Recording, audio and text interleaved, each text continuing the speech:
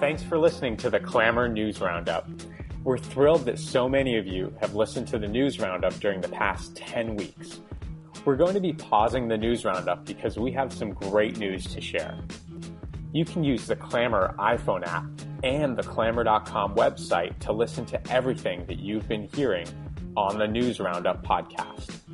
They provide you with an upgraded experience versus what you get on the podcast. For example, news stories are posted throughout the day, so you can listen at any time and don't have to wait for us to post the podcast.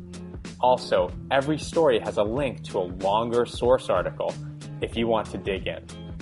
Finally, you can save and share any story you hear in order to come back to it later or let others know about it. You can download the Clammr app on the Apple App Store. You can access us on the web at Clammr.com.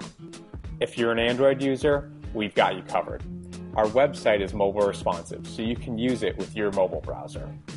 Email us anytime at info@Clammr.com if you have questions and suggestions. We'd love to hear how you're liking the Clammr app and website.